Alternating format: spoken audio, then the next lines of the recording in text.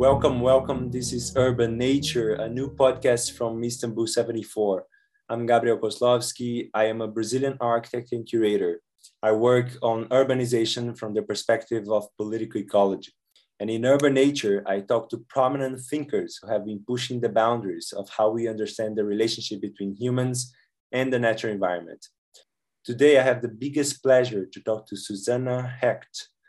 Susanna is a geographer and professor of urban planning at UCLA. She's one of the founder thinkers of the field we now recognize as political ecology. With the Amazon rainforest at the center of her research, Susanna has dealt with questions pertaining to the institutional dynamics of deforestation, the corporate frontiers of cattle and export commodity agriculture, power relations around land use change, and social and environmental justice. Susanna has published widely with highly read articles in The Nation, The New Left Review, and Fortune magazine, and influential books in cultural geography, including The Scramble for the Amazon and The Lost Paradise of Euclides da Cunha, and The Fate of the Forest, Developers, Destroyers, and Defenders of the Amazon. In 2018, she was awarded the prestigious David Livingstone Centenary Medal of the American Geographical Society. Susanna, I'm very happy to have you here. It's a great honor. Thank you for coming today.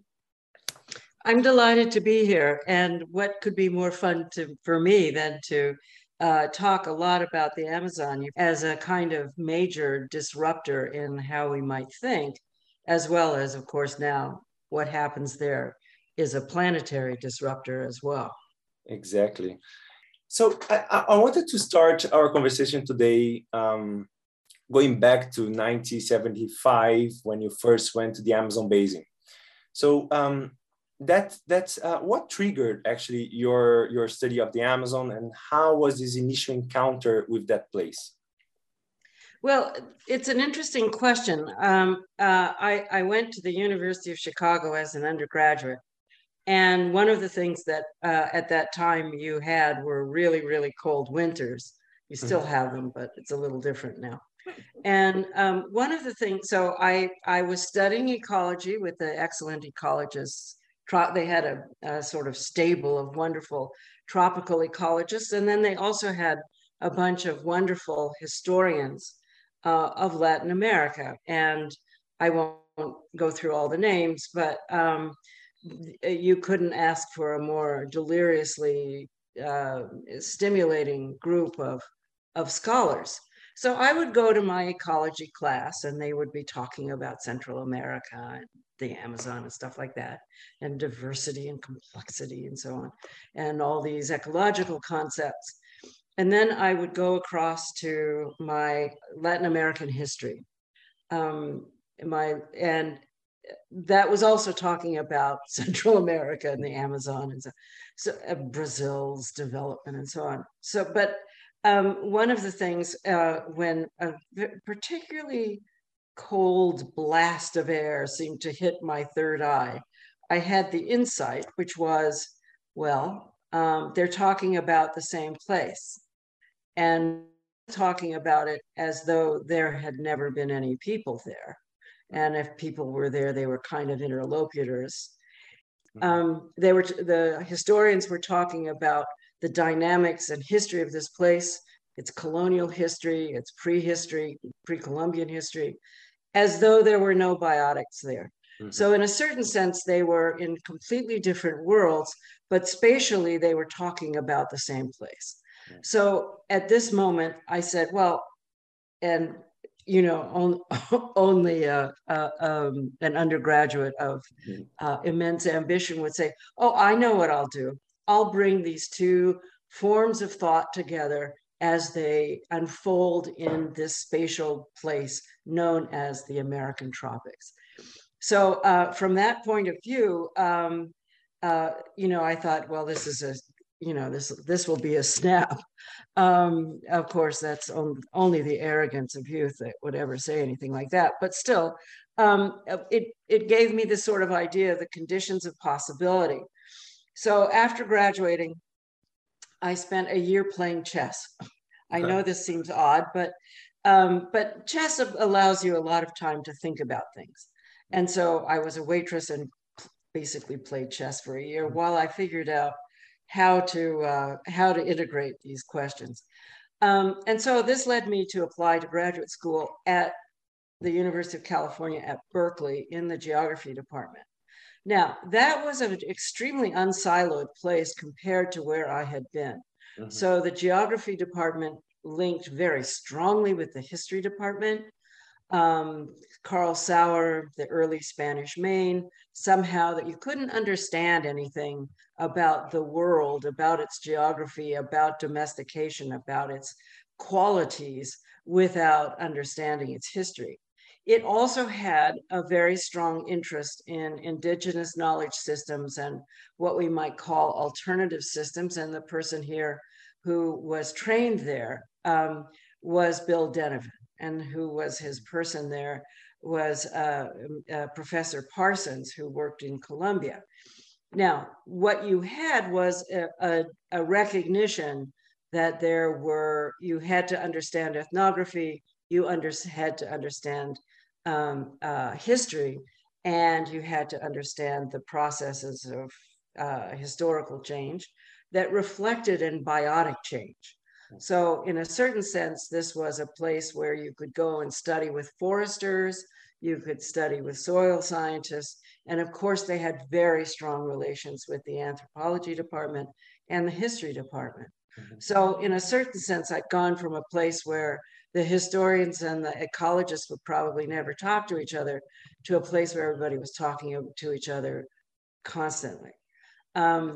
Who was my PhD advisor there was a person named Hilgard O'Reilly Sternberg, and he was a specialist on Amazonian hydrology.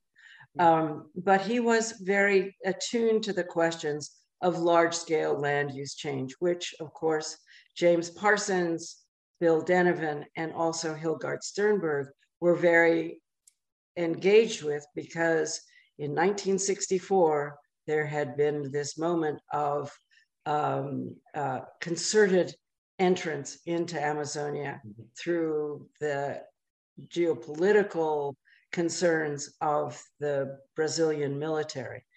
The Brazilian military had always been interested in the Amazon, as we know from Euclides da Cunha. Yes. But what was different this time was it would proceed as a strategically conducted war, to quote one of the great generals of this time.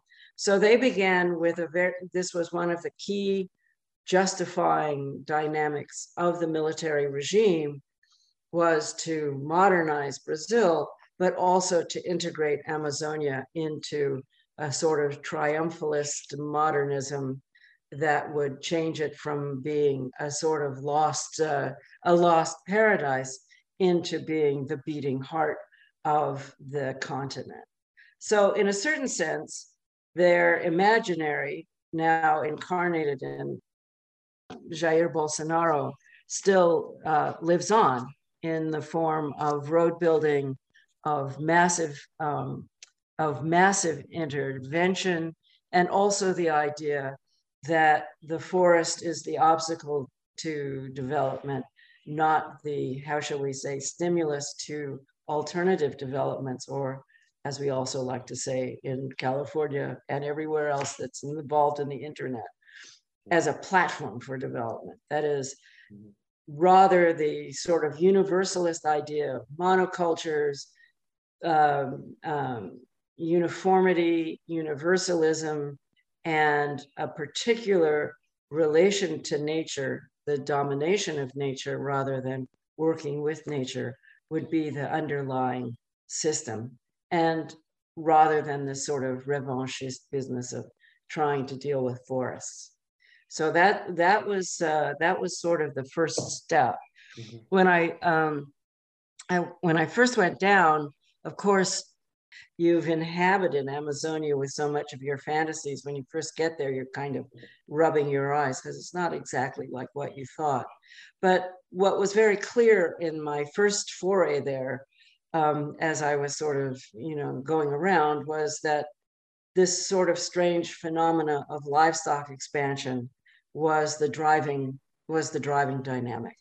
And much of it was complicated because some of it was corporate, but a lot of it was speculative. And what was also key about it is that, let's just face it, livestock have been the sort of key to land grabbing in South America for the last 500 years. So colonialism in Brazil, and particularly in the humid tropics, has always had a kind of a bovine face. And when you think of your experience back then and compare to the Amazon we see today, so what are the main changes that you perceived after this span of almost 50 years actually of engagement with the region? Is the Amazon still that frontier zone that there's a couple of things that I would say about that. First of all, now I would never think of Amazonia as being a frontier. It was actually not really ever a frontier. The frontier is a kind of an ideologic or discursive framing that allows you to imagine a void that lives in a kind of a different universe from the, how shall we say, the development tsunami. Let's just put it like that. So, but actually Amazonia has been a major center of civilizations. It has been a major area with large-scale urban structures and linkages between these structures. You can think of the Arawak empires as stretching from the Andes to Florida. That ideology of frontier is the ideology of conquest, and it doesn't reflect a reality. It's a discursive way of creating a boundary. So what it does is the frontier basically says, there's no real civilization on the other side of this. We are the civilization, and we'll just come to the frontier. We'll change the way it integrates into the world through our systems, but not really ever understanding both the sort of, how shall we say, subterranean systems, the systems below the obvious, and also without really recognizing that they were coming into a kind of different civilizational framework. But do you think what you saw back then and what we see now, has it changed a lot? Oh, yeah. Back to your question, I'm so obsessive about the use of frontiers. No, but I think it's great to explain this because frontier is used so often, and in fact, it's a completely abstract construct. It doesn't even correspond to what's there. One of the central thing that has happened is, we might sort of say, well, there's a couple of things. End of the mid-century authoritarian period in 1988, with the extension of the development of the constitutions, and the elements of the Brazilian constitution get put into a lot of the other Amazonian countries' constitutions. It recognized land rights of indigenous populations, of quilombolas, of traditional peoples of many kinds. And so one of the things that's interesting about it is that it's composed not within sort of capitalist private property regimes, but an array of different kinds of land rights and ways of controlling resources in land. So one of the things that's really important is that you begin to see a codification of different property regimes, not just the sort of private property things. So that becomes very important. With that, of course, you get also the rise of a lot of social movements. So with the opening, you really do see the rise of sort of democratic movements, political movements, claiming rights, claiming history, and using history as a way to claim lands and patrimonies, if you will, as a way of defining territories. So in a certain sense, you have a kind of historical ecology that gets mobilized in order to ascertain traditional territories. And these become very important in both the conservation and conflict in Amazonia, as we can imagine. One of the things that you see now, which you saw then, but not quite to the same degree, is the real extraordinary rise of the clandestine economies of gold, of timber, and of land grabbing. So even though the contested titling is a long and distinguished historical process, it is accelerated. The other thing you have in I like to say the long 1988, you have the fall of the Soviet Empire, fall of the, which actually is 1992, but the fall of the Berlin Wall, which signifies, if you will, the end of history. Well, no, not really, but of course, but it represents a sort of shift, a kind of a large scale geopolitical and ideological shift that has lots of implications. The next thing that you see is also by 1990, the entrance of China into the WTO. And one of the things that happens in that period is that you get, in the same way that many places got a so-called China shock, so did Brazil. So the model of import substitution and industrial modernization that had been part of the procedure before starts to unravel because of the openness of the trade regime and the rise of Chinese imports that basically start a kind of deindustrialization of Brazil and lots of the surrounding countries. So you get a real shift in this, but you also see the expansion of Chinese markets. And one of that's reflected in pretty much overall that China, within the space of a decade, becomes Brazil's and many other countries' main trading partner. So the shift from American hegemony into Chinese economic hegemony and investment is a massive shift at this time. The other thing is that Amazonia starts to get its first soy plantations in the 1990s. One of the things that the Brazilian military had done is invest a lot in training geneticists and people, technical people of many kinds. And so one of, the Midwestern universities were chock-a-block with a bunch of Brazilian scholars who would be learning genetics and so on. Well, they were able to develop the soybean that can handle these lousy soils and also tolerate the uniformity of day length and so on, and also bred for uniformity in the seed itself so it can be processed in a particular way. And so what you begin to see in that early 1990s is the expansion of soybean. It's hard to imagine that soybean didn't exist before, but particularly given its prominence now. But there was quite a bit of experimentation also with things like oil palm, which now is becoming more and more important in Amazonian development, particularly in the Western Amazon. So the world, entering the world, the global oilseed commodity market with a vengeance, and with these GMO plants that also later become these adapted to pre-emergent herbicides, means that suddenly Amazonia, which one always thinks of as kind of this pristine place, becomes an extraordinarily toxic place because of the use of glyphosate and drenching these areas in glyphosate.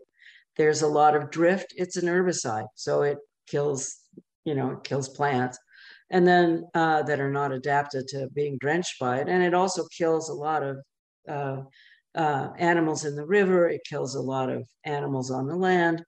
So it's quite a toxic little enterprise. Whether eating GMO stuff is bad for people is another set of debates. It certainly is a carcinogen, but we don't really have the public health information on that. But so my big point here is that you're getting a huge structural shift that begins to occur around global commodities. With the livestock sector, it still remains one of the mechanisms through which you get clearing through claiming. This process is, of course, accelerated very much under the Bolsonaro regime, where amnesty for previously cleared land is given, as opposed to treating clearing land that is not titled correctly, or titled to be that, was treated as an environmental crime. So we have these kinds of things that go on in the production realm.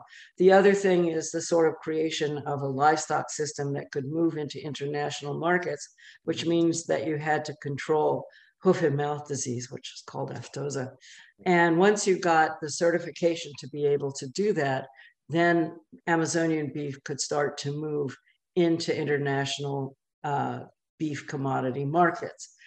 So while Europeans may boycott this, the Chinese and South Asians don't, nor does the Middle East. So as dietary things have changed, the demand for Amazonian beef has increased, both as a function of changing diets, but also as investment in this whole dynamic of regional occupation. So this whole thing of integration into both national economies and global economies is largely achieved in the first instance through deforesting large areas of land for livestock production.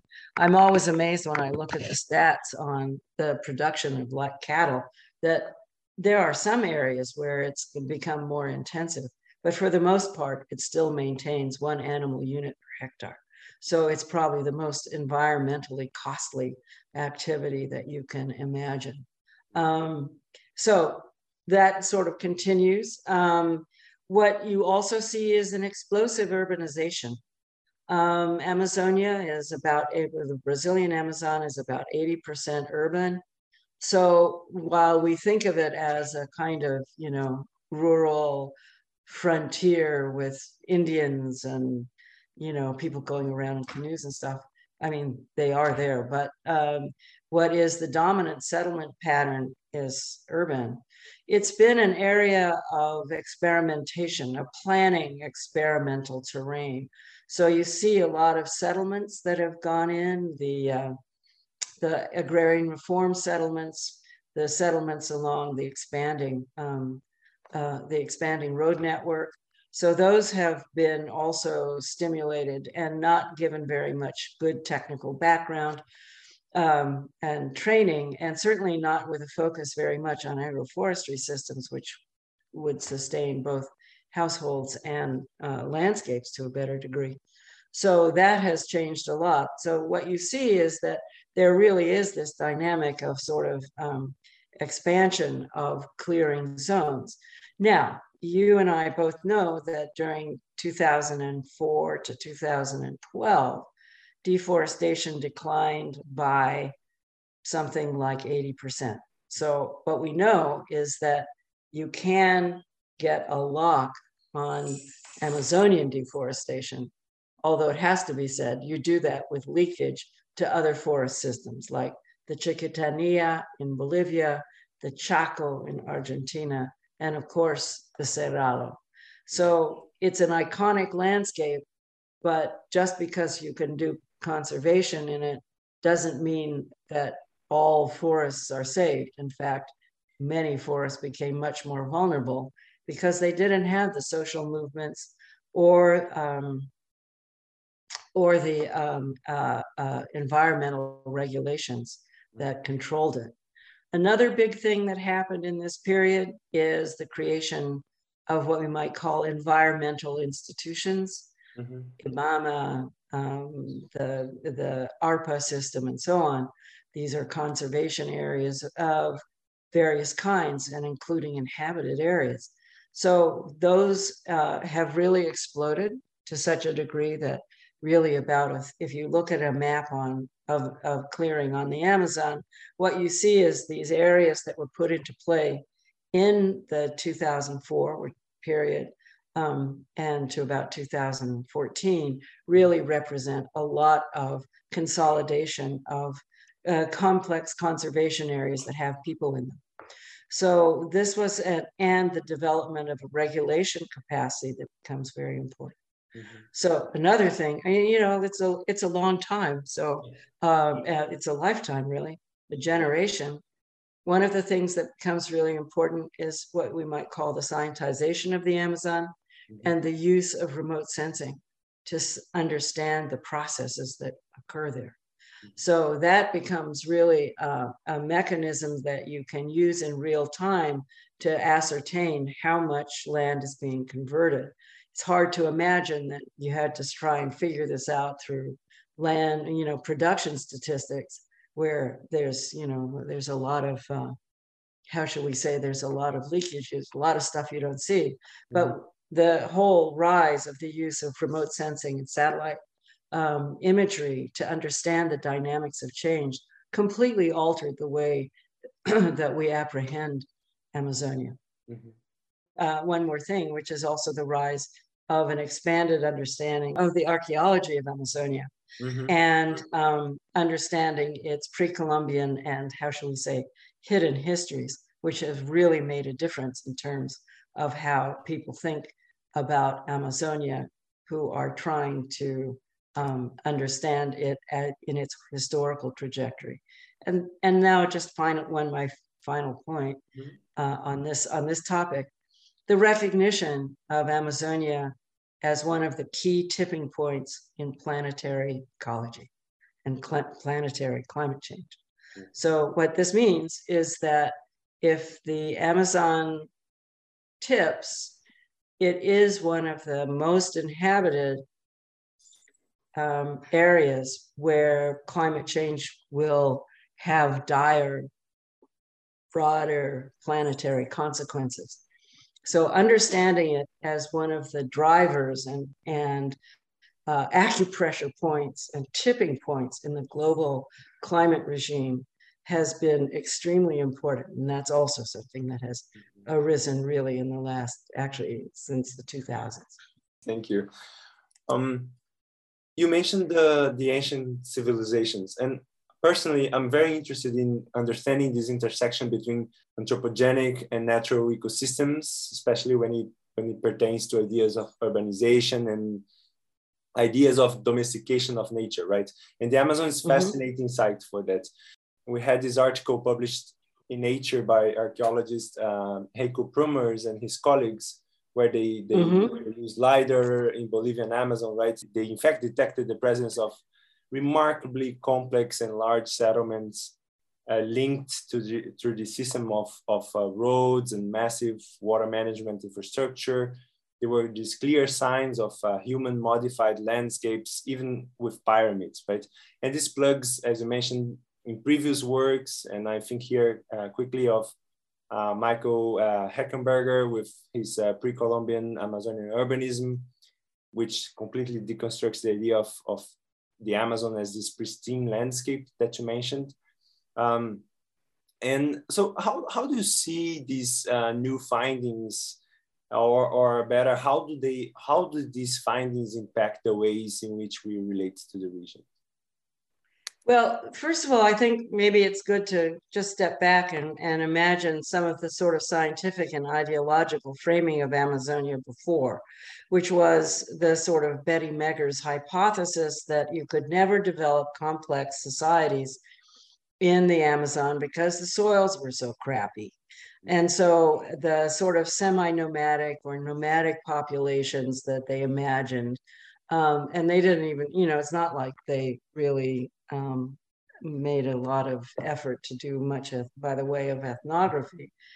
But basically what they argued is that if you had anything that looked complex, it was, sort of stuff that had come down the Andes. So that autochthonous, emergent, complex societies could never have developed because the soils were lousy.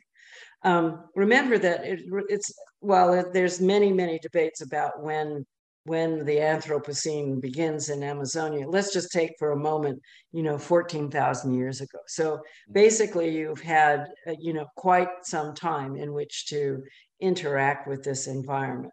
So one of the things that the work really of also Eduardo Neves, of Denise Sean, Jose Iriarte, there's a lot of it's one of the most dynamic areas in ethnography, and it completely changes how we might understand these areas, not as empty areas with primitive tribes, the sort of tribes who run from man, at the people at the ends of the earth and the beginning of time.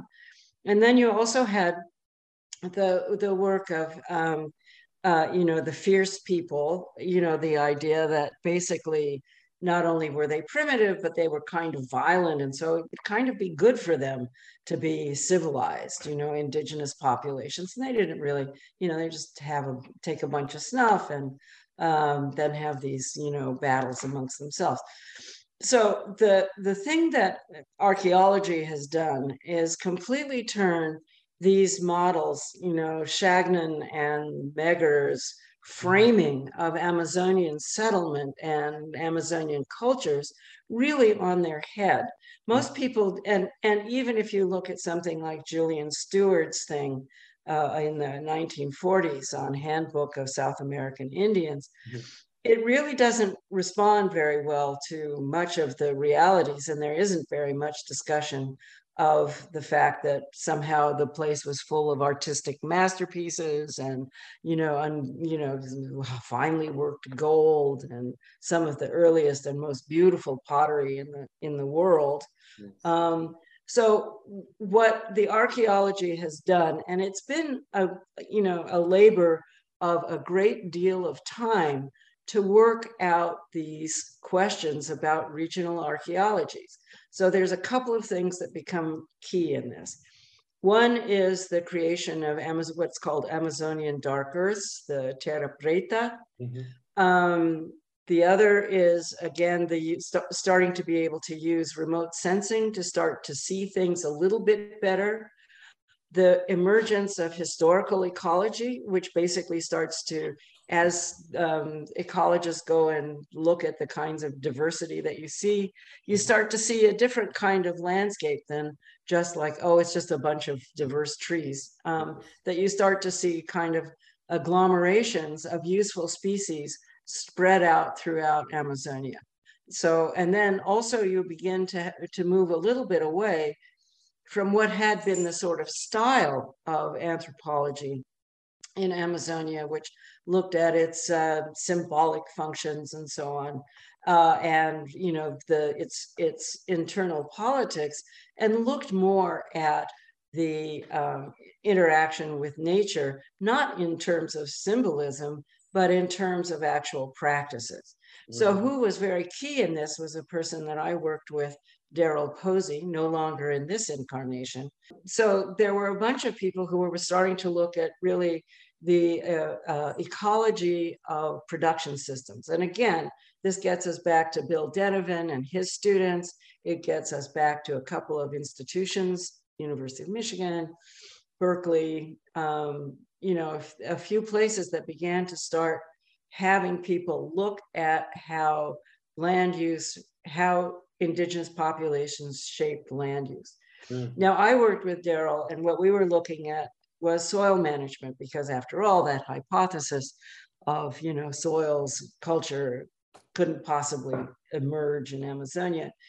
And what we kept finding was, first of all, there was a lot of char going on in that landscape. The model of the deforestation, burn, throw in your crops, and then you let it fallow, really wasn't what was being elaborated. What they would say, and said all the time, is, well, we have that annual cropping stuff so that we can put into place the forest that we prefer.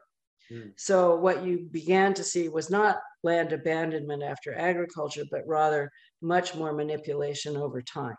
One of the other things about this manipulation involved a great deal of the use of controlled fire. So the whole issue about fire management is not the kind of pyrocene that we have now, but a kind of ecological management of fire, which we also get here in the United States, and especially in California, which is a very flammable landscape, in the management and control of fire so it doesn't get out of hand. The other thing is the use and creation of biochar, areas of intensive charring that basically produces these Amazonian black earths over time, and they're very stable. They hold their nutrients over time. They are extremely fertile and basically provide a kind of high quality substrate for production. Now, we know that anthropogenic intervention into landscapes can really change the productivity. So we might think of things like terraces, agricultural terraces. We know that from antiquity forward, the use of terraces has really changed production. We know also that intervention in things like water management, irrigation, can really change production. They do so in areas where you would say, you can't grow anything in those mountains, or you can't grow anything in those deserts, because you can't have high civilizations there, although of course you had high civilizations there, but they were based on these systems of terraces and irrigation. The analog for the humid tropics of Amazonia is the creation of terra preta. So it basically becomes the functional agrarian agricultural base for production of various kinds of short-term nutrient demanding crops on which you can build your civilization. But it's important to also say that this is a system that is not so dependent on annual cropping system. It's dependent on things like trees and tubers. That is, that things that don't require the kind of coordinated harvesting, coordinated planting, and so on, that you see in grain agricultural systems. So in a certain sense, the idea of foraging and moving through the landscape is at least as important. But I want to reemphasize that both the creation of terra preta, which keeps us in the soil framework, but also the creation of the landscape, which should not be diminished in terms of its importance, really gives us a production base, a production understanding off of which you could create complex societies. And this is not even counting the complex water management, fisheries management, animal management that went on through these ideas of domesticated landscapes rather than simply domesticated species. I saw that in a conversation that that you had about your work in El Salvador.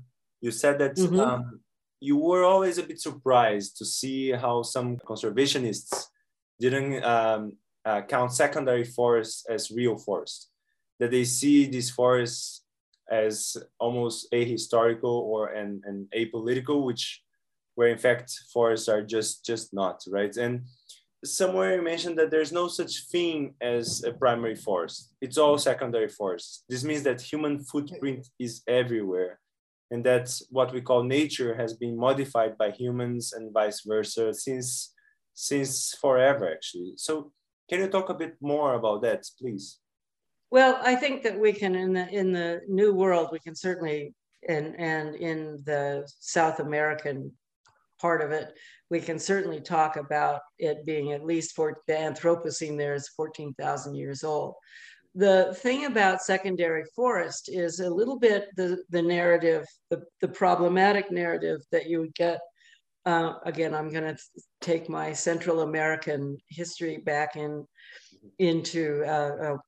bring it up again, which is, remember that most of the tropical scientists trained in Costa Rica, a lot of them trained in Costa Rica at La Selva. So there are a few other areas like little research outposts of particular kinds that used laboratories and so on, as opposed to this sort of more ethnographic thing that I've just finished describing.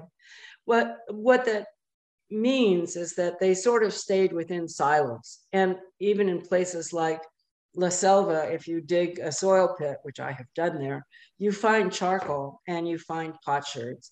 And also the region itself is full of Mayan and other kinds of pre-Columbian traces of civilization, particularly in a place like El Salvador, where the main conservation area actually is on top of all these ruins. So the point here is to sort of understand that part of it is the sort of love of the pristine.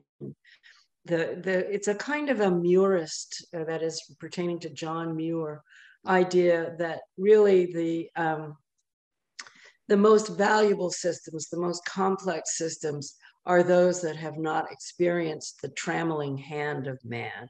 And that those systems are the iconic and good systems, and the other ones are, oh, I don't know, they're somehow less virtuous, they incarnate less virtue, they're less complex, and so on. It actually isn't the case that they're by definition less complex. And the other thing is that if you come out of these systems, and there's been, of course, you can imagine some of these debates in Amazonia, there's been this argument about how they're just, the Western Amazon, was really not so trammeled. Some recent data, and not just the Prumers data, which is fabulous, but some work done by Oliver Coombs that just came out, I think, a couple of months ago, which basically showed all the GIS localization of archaeological sites. And it's immense. So we now have techniques through which we can actually see these things in a much more profound way. And thinking about Central America and the whole LIDAR story, which of course is we see this in the Amazonian work. The immense cities of the Mayan and Aztec and other worlds of the tropics of Central America give a kind of lie to the idea that there was never any human history in these landscapes. They may be old growth forests, but also, insofar as you can imagine, they have also been widely used for long historical periods of time. That is, they don't just sit there being forests, they're surrounded by people, they have things going on in them.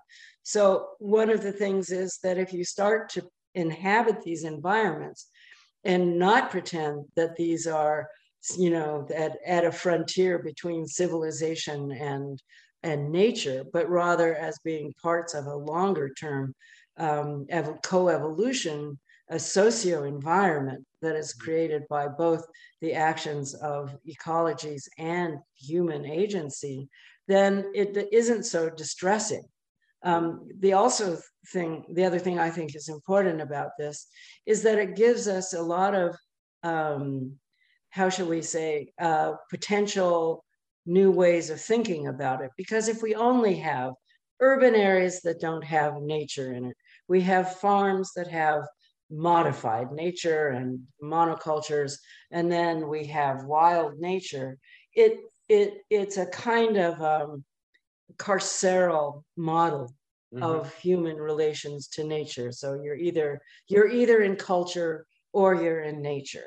But what we know from Latin America, even something like, what is now Mexico City, Tenochtitlan, is the Chinampa system had wild fish in it. It had chinampas, it had forests on those chinampas, major urban areas, causeways all over. So you had an integration of both the urban and the wild and the agriculture into a given kind of spatiality. And again, the aquatic world is one in which you can have a lot of wild animals moving in which you also can harvest them in different kinds of ways, and using landscape to harvest them as well, and to hold them in sort of, artificial lakes and so on. So the thing is that when you start to not fetishize the wild, but to start to think of it as the outcome of a different ontology and a different way of being with nature and a different way of understanding nature, then you start to have the possibility of rethinking what that relationship might be. So I think the thing is that if we get over getting over wild nature as a concept is a very helpful way. It's a helpful and hopeful way to kind of think about the potential for recasting this. Also remember that John Muir was walking through an area through which the Miwok had been recently expelled. So the landscape that he was extolling as this, unparalleled spiritual wild landscape had the marks of human occupation on it for thousands of years. Fantastic. And you also mentioned somewhere, I think it's very related to this direction we're going. You also mentioned that forests and humans have a dual identity, at once biological and artifactual, almost as if they're products of this intertwining of human and non-human stories. I find this very powerful because it kind of shows us that that what we take as forests perhaps are just artifacts that over time have evolved alongside a culture, right? In a sense that there's no single isolated or the binary between culture and nature that we have discussed for so many years. It's actually being deconstructed. So how do we rebuild the nature-culture nexus that have so much colored our way of acting in the world and that have led to this moment of planetary crisis? Well, I think that we could look at this in a couple of ways. One is, remember that Bruno Latour puts it, there are a lot of actants in human society, that is to say, non-human agents that construct our world. But we've just had a virus do a lot of construction of our world in the last couple of years. So that would be what Latour would call an actant, which is that there are non-human things that construct our world. Indigenous populations often talk about being in the society of nature. And, this is kind of a tenet of Viveros de Castro and Descola, among other anthropologists, who sort of say, well, actually the boundary between people and nature is not this culture nature thing, but that we're all in one society and that we work to support each other. One of the things that I think is interesting, and this again gets back to like the decades and big changes in understanding Amazonia. One is the issue of environmental services. So what those systems are doing is, they're working. There's huge amounts of solar energy that comes in there. And essentially, you can sort of see this as a kind of giant energy system that is producing a lot of work. That is, those ecosystems are producing services for us, which we haven't really valued to quite the same degree that we might otherwise, if we thought about being in the society of nature rather than being the dominators of nature. So the person who's famous for that work is really Costanza on value, on the value of ecosystem services, which if you had to provide them would be multiple trillions of dollars, many times the global GDP. So one of the things is about being sort of friendly with nature. And once you get rid of this dynamic of, the sort of the tripart world of urban, ag, and wild, you start to be able to have a kind of more comity within them. So one of the things that's important to keep in mind is that we come through the sort of Baconian science where you break things apart. I guess the other thing I would say too is that our version of, remember that Amazonia is a really dramatic environment. It floods really, 30, 40 feet. It has large amounts of animals that move up and move down these systems. It's sitting there generating atmospheric rivers that basically keep both the waters of the Andes and the agriculture of the Southern Cone going. So it's sitting there doing a lot of stuff, and I don't know how you would want to start valuing the water work that Amazonia does on its own. So these are the kinds of questions that are kind of lost in the conceptualization of projects, planning projects that are going forward.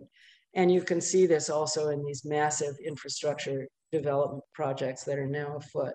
These begin, those grandes projetos begin with the military, but they go on to kind of turbocharged with the more recent international investment, including Chinese investment. Yes. And in your work, you have already pointed to a dynamic that's observable in the developing world, where areas can be densely inhabited and yet increasingly forested, which is a model that go against first the historical Euro-American case, right, where forests have been completely depleted so urbanization can take place, but also a second model, which is that's of pure conservationism, where some ecologists claim that we should keep our forests intact, away from human presence, if that's even possible, which is an approach that at many times disregards a crucial social component of those who live within the forest and whose lives depend on this forest, right? And each time more I see that there's no option other than a model in which humans and non-humans can thrive together, that forests can be at the same time preserved and productive while sustaining the lives of these people. So what are the paths that we should take to achieve a future in which this reality of densely inhabited while increasingly forested can become a rule instead of an exception? Well, there's a couple of things. One, I'm thinking of a person who works at CIFOR, the International Forestry Center in Bogor, Crockleton. And he just recently did a study that, I don't know, it just came out a few months ago, which basically shows how much people are dependent on non-timber forest products. There's been studies that sort of show that globally about 30% of the global population is forest dependent. Actually, we're all forest dependent. As long as you breathe oxygen, you kind of depend on plants. Yes. So I mean, there's that. But I think that one of the things that you see is that you certainly in areas, sort of the processes of suburbanization increasing when they get older, people have more trees. You can see this in kinds of arborization of urban areas so that you can have more trees. There's a lot of pressure for that, simply because it changes the urban heat island effects and also sort of scrubs pollution out of the air. And it cools it through, it fixes carbon and so on.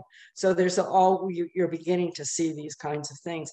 Within tropical cities, of course, one of the things that's kind of interesting is that many of the sort of richer areas that have like lots of high rises and high-rise houses have absolutely terrible environmental heat island effects. They're really problematic. Whereas if you go into the sort of lower density, but they're still extremely dense, yes, but they're not high rises. But there's the quintal, there's all this sort of growing of food. It's using, particularly in the tropics, in Amazonia, you see a lot of use of food production within the city in these quintais and along little open areas and so on. So one of the things is that actually is a very old model that is constantly being recapitulated.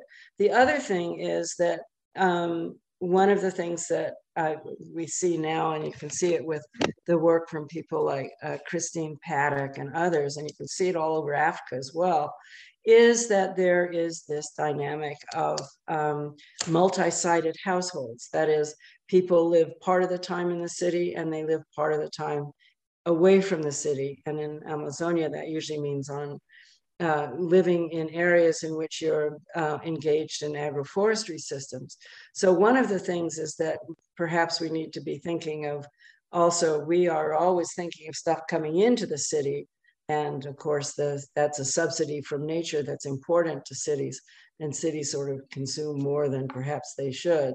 But on the other hand, what you see in these multi-sided households is that people are also using that migratory dynamic, which seems to have that sort of semi-nomadic deal that seems to have a long historical feature, and is also a real strong ethnographic feature of Amazonian populations. And even in urban areas like Iquitos, you see people moving out into their little chacras and so on for part of the year, or doing, fishing, depending on different kinds of resources for different kinds of things, as part of a bricolage of income formation under the systems of extraordinary economic precarity that we now see in Amazonian cities and elsewhere too. So I wouldn't want to say what the future should be for every place, but certainly what you can see is that there are models of urbanization that involve more design with nature, and particularly with trees and tree planting and tree engagement, than the current models that we have. We're getting a lot of pressure in California for densification.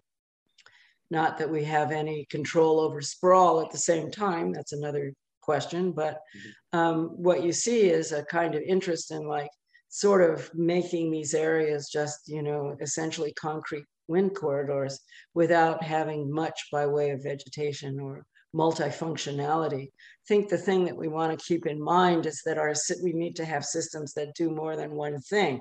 So the agriculture shouldn't just produce, one thing. It should be producing, agroforestry systems in the tropics are overproduced. That is, the amount of calories they produce per area is often much higher than they would be as a single crop.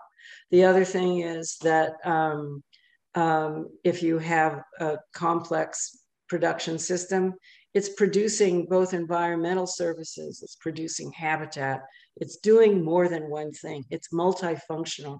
And when we think about how we're going to go forward, we really do need to be thinking about, the sort of, it all sounds so, but the green infrastructure is one in which you have multifunctionality. You're not just doing one thing. And we have the habit, and planners have the habit, of thinking about just one thing. Get those electric cars or whatever it happens to be, rather than thinking about the complexity of what the green infrastructure needs to look like. So I think we might be seeing a lot more greening as we go along in these kinds of things, because we'll need to use all the tools in the toolkit. And one of the best things we have are these complex environments. Yes.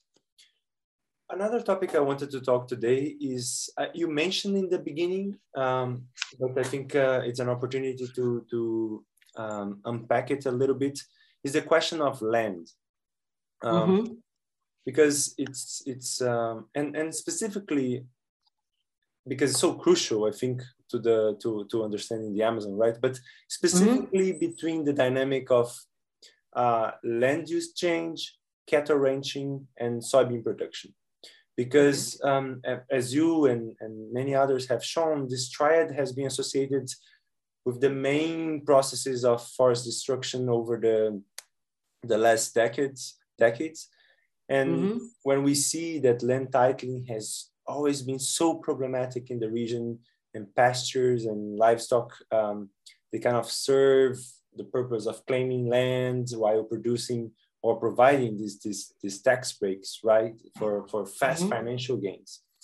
An entire industry that's a very violent industry actually has evolved around land clearing and land speculation in Amazonian lands. So how do you see this land problem in the region, and how central should this be in our discussions if we are to protect our forests? Well, I think there's a couple of things. First of all, there's a lot of, it is one of the entryways that is relatively inexpensive. for people to engage in. You cut forest, you throw grass, you throw a couple of cattle on. So while it's costly on one level compared to other kinds of land uses, it's relatively cheap. But the other thing that it does is it gives you a valuable asset that has speculative gains. And there's lots of literature now on the differential value of cleared lands versus forested lands. So forested lands are not valued in terms of the kinds of environmental services that they could provide, whereas the market value of cleared land in monocultures has a particularly high value because it can be transacted in a particular way. So that's one thing. But there are all these institutional rents that drive the speculative thing too.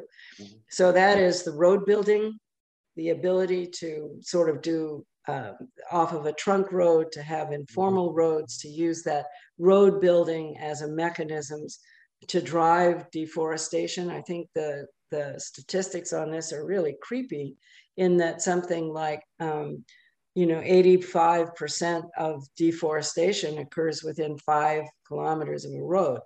So we're seeing, this is not to say that other kinds of things aren't going on, but also you have cascades. You have the taking out of valuable timber, building a road in to snag the timber and move it out. And then after that, you get sort of the following in of clearing for claiming. The other thing is that the value of other forest products is not as high as it should be. So in a certain sense, and it's not subsidized. Livestock, you can get credit for. You can get development credit, you can get animal credit, you have all this research, you have a lot of things, you can get credit for vaccination and so on. So in a certain sense, it's promoted by various kinds of incentives, not the least of which is that it's clearing large areas for cattle has been entirely decriminalized. That is, it was being decriminalized before, but once you take away the regulatory institutions that would have at another time fined people for clearing, what you have now is a kind of a deregulated land situation where clearing for claiming and then speculating on that land will allow you to, capture quite a bit of, it allows for quite a bit of capital accumulation. The other thing I think that's important to keep in mind here is that as you get intensive, there's this idea that's called the Borlaug hypothesis, after Borlaug, the famous plant geneticist. And he argued that if you intensified, then areas that you would get more off of a given area, so that then you wouldn't have to clear other areas, so that intensification gave you sort of more conservation value.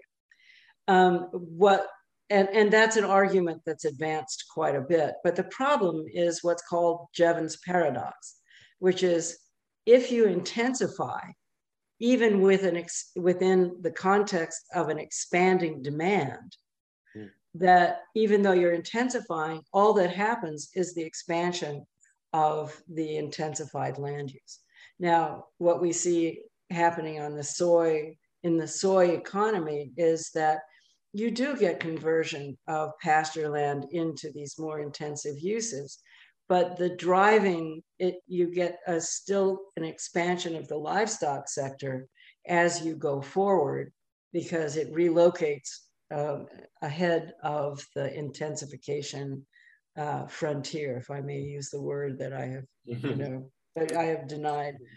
The other thing is, if you look at some of the development, regional development programs like Matopiba, which is Maranhão, Tocantins, Pará, and Bahia,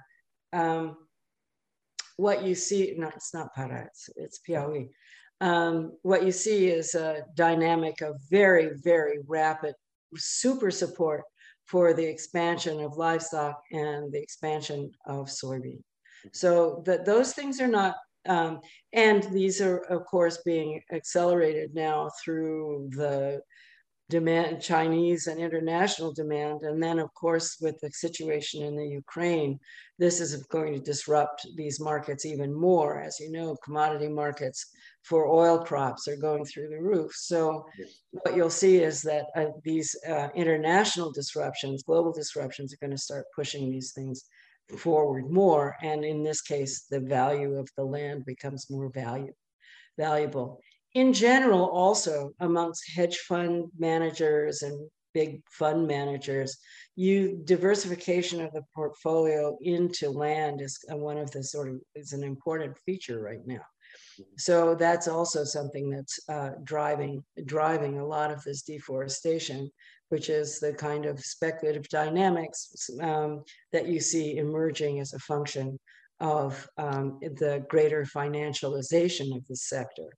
So it's one thing, before you used to be able to kind of control deforestation and so on by having credit blackout areas. At this juncture, you can't really control it at all because of the nature of the financial entrance into both the oil crop and livestock sector and land sector. So you have Matopiba on one side, but now you have Amacro, or as it's known, the Madeira Abuna Sustainable Development Zone. And that area is meant to be, there really isn't any conservation that is going in there. Essentially what you're going to see is an extension of the sort of Rondônia Mato Grosso soybean model, but their argument is we don't need to do conservation work there because essentially the Borlaug hypothesis will mean that we'll have more sustainable development and we won't have the same pressure on forests. Except, of course, this is what I call in using bad humor, the big trans point, which is the Trans-Amazon, the Trans-Purus, and the Transoceanic into Peru and over the Andes. So this is turning into like sort of a triple threat, the triple alliance, which will be very, very destructive. So it kind of bookends Matopiba on one side, on the eastern side, and this sort of the trans area of a macro or the sustainable development zone. But what's important to keep in mind here is that is being promoted as a proof of concept for other areas in Amazonia, like Tefe, parts of the Trans-Amazon, and the island of Marajó. So it's going to be used, what it's trying to do is sort of use areas that are attractive for finance as a means of transforming those regions. And the way that they're transformed is through basically converting forest into something else. But those areas, as you'll recall, Acre, that whole area was really a lot of conservation areas, and also the Purus and Madeira area as well. So those areas are basically sort of going to see quite a bit of cultural erasure, sort of like what you saw in BR 163 going from Cuiabá to Santarém. You'll see a lot of erasure of earlier forms, actually legitimated forms through the land occupation before, into a kind of a fever of speculation driven by financialization, driven by the roads, driven by international markets for oil crops and beef, and the enormous subsidies of various kinds that have gone in to support this model. And I would like to expand a bit on this local global dynamic, because so elsewhere you mentioned that, and here I'm going to quote, you could say that the Amazon is a kind of refuge for issues unresolved in the national context, like agrarian reform and maldistribution of wealth and power. The final battle for the Amazon will be played out in political terms, in ways that we are only now beginning to see. So these local struggles, and you also argue, and now you just reinforce that we should not lose sight of macro politics and how major global forces have helped to shape the Amazon we see today. You also reinforce that the need to understand this interplay between the local and the global, which is a position that we see in many studies around political ecology. But at the same time, we see a different or kind of a parallel vein or path that tries to distance itself from the global scale or from this macro structure to solely focus instead on the agentic component within the micro. So can you talk about how you view this relation between the local and the global? Well, first of all, we have a couple of large-scale processes: globalization of ideas, globalization of finance, globalization of commodities, globalization of environmental, as well as, and we're in a kind of a capitalist frenzy at this moment. So you can't really, it's very difficult to get away. And also, like, let's say you needed energy, let's say you needed diesel for your boat or something. Mm-hmm. So you're imbricated into global movements at whatever scale you would like. You can't really escape it. Teleconnection and so on. Teleconnection in the two terms, one being the climate change stuff, the teleconnections where things in one place influence the other, and then telecommunications, which is that information from one place moves around the world in complex ways. So in a certain sense, there was, and again, this speaks to a kind of late 20th century planning models that pretended like if you just could fix the local, then that would sort of take care of it. This doesn't mean that one doesn't focus or use or think about local processes, but you can't think about them without their being embedded in much larger dynamics. And that those dynamics are meaningful, and also that they can shape the local outcomes. So I think it's kind of, well, if we just had a really great agroforestry system, that would take care of it, and then everything would be fine. The other thing is that a lot of local labor and local populations are very dependent on these global circuits. And I'm thinking here of something like acai, or we could be thinking of things like cacao, which are really important. You know, they generate a lot of wealth for a lot of localities. Mm-hmm. But the other thing is that these are global commodities too. And the wealth that they generate, if we were only interested in local acai markets, then you would not see it as being competitive with soy in the state of Pará, which it is. So you wouldn't see this as $1 billion potential, which is based on a tree crop that's harvested sustainably, and which is harvested largely by, caboclos and small-scale farmers. It's not a big industrial crop. Mm-hmm. Cacao in Amazonia also a bit like that as well. And there are other things too, maca, for example. Mm-hmm. Anyway, we could go on and on, andiroba. But so you don't want to say we don't want to have it, we just want to deal with localities, because that won't necessarily give you what you want. The other thing, as I mentioned, populations are much more fluid in Amazonia, and they always have been. Mobility and diversity is part of how that Amazonian system operates. The other thing is that we can think about too is that you're not going to get out of global dynamics anytime soon. And as I mentioned, I think the Ukrainian war is going to put the geopolitical questions into much sharper perspective vis-a-vis the oil crop dynamics.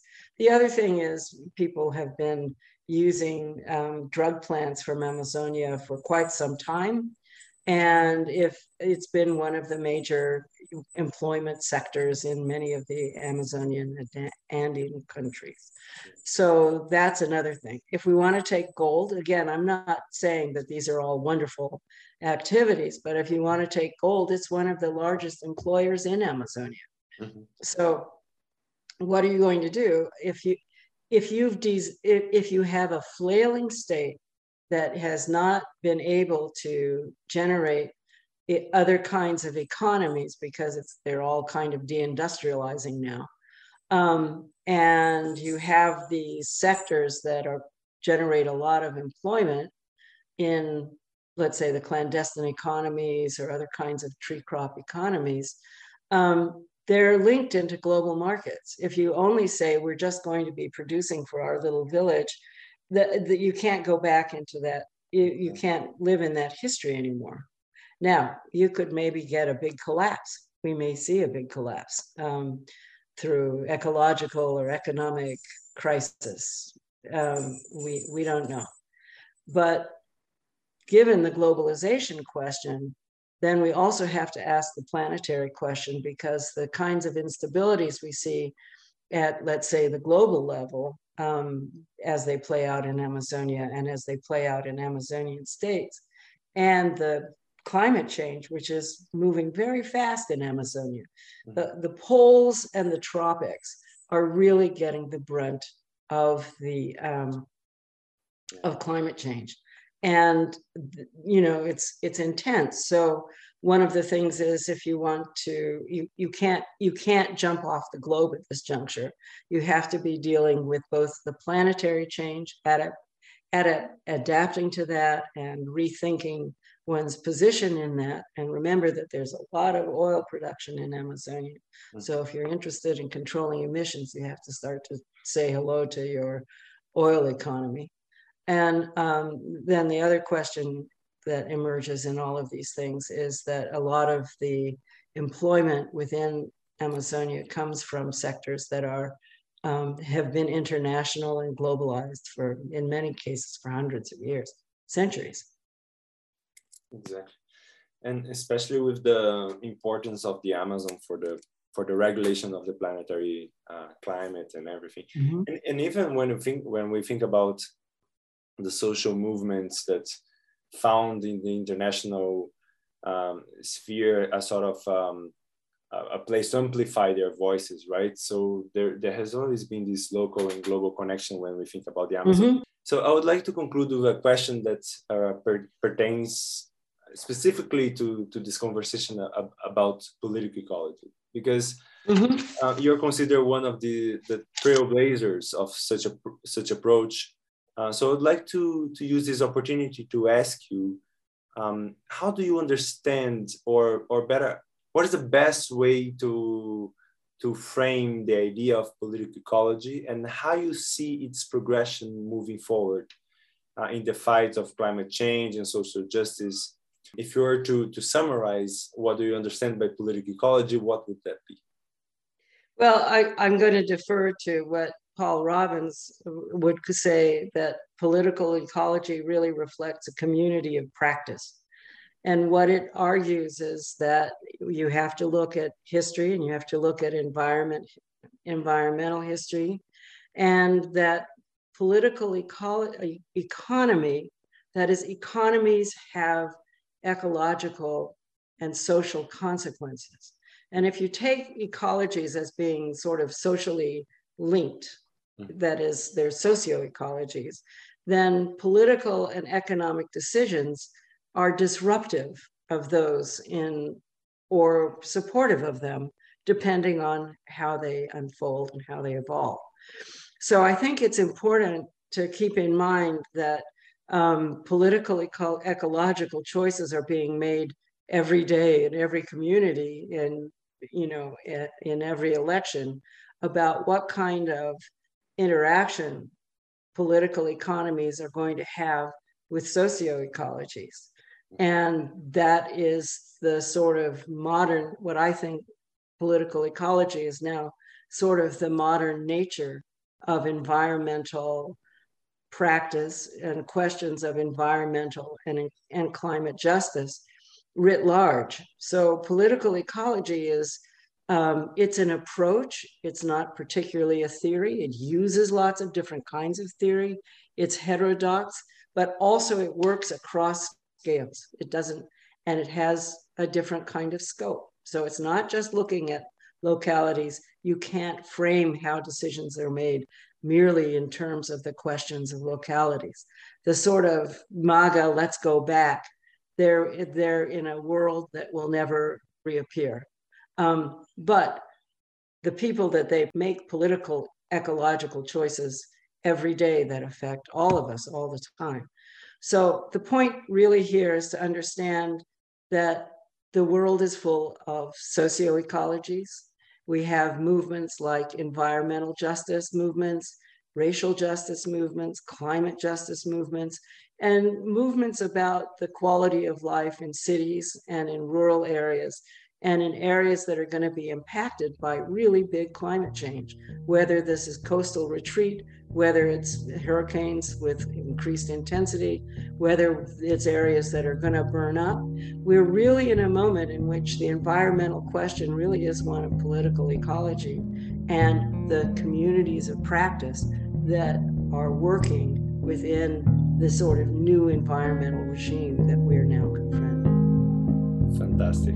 Well, thank you very much. And well, thank you, Gabriel. We'll be in touch.